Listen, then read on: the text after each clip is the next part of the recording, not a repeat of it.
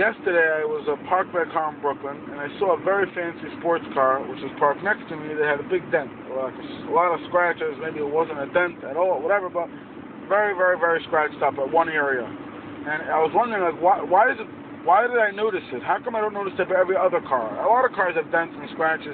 Why did I only notice it by the sports car?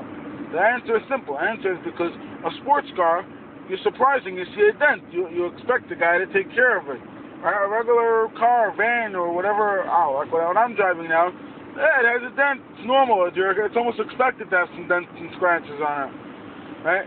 Every yid is a neshama. Every yid walks around with a neshama, which is a chilek alikam imal, which is a portion of God from up above. That's what it is. We're a Ferrari. We're the best. Make sure you don't get any scratches on it. But I'll tell you another part of it. That a Ferrari, even if it does get banged up, nobody's going to let you go over to their Ferrari and scratch the whole other side of the car just because one side is scratched. Right? A regular van, even if it's brand new, a brand new Toyota Camry, but at the end of the day, after a couple of months, if it gets scratched up, so you don't care anymore so much about the whole car in general.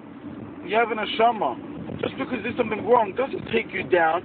Doesn't mean you're lower. You're the same. You're the same neshama. Neshama should have to be who you are here. Make sure it doesn't get any scratches. And even if it does, it's still the same Ferrari. Have a great day. Let's go. Ben Miriam.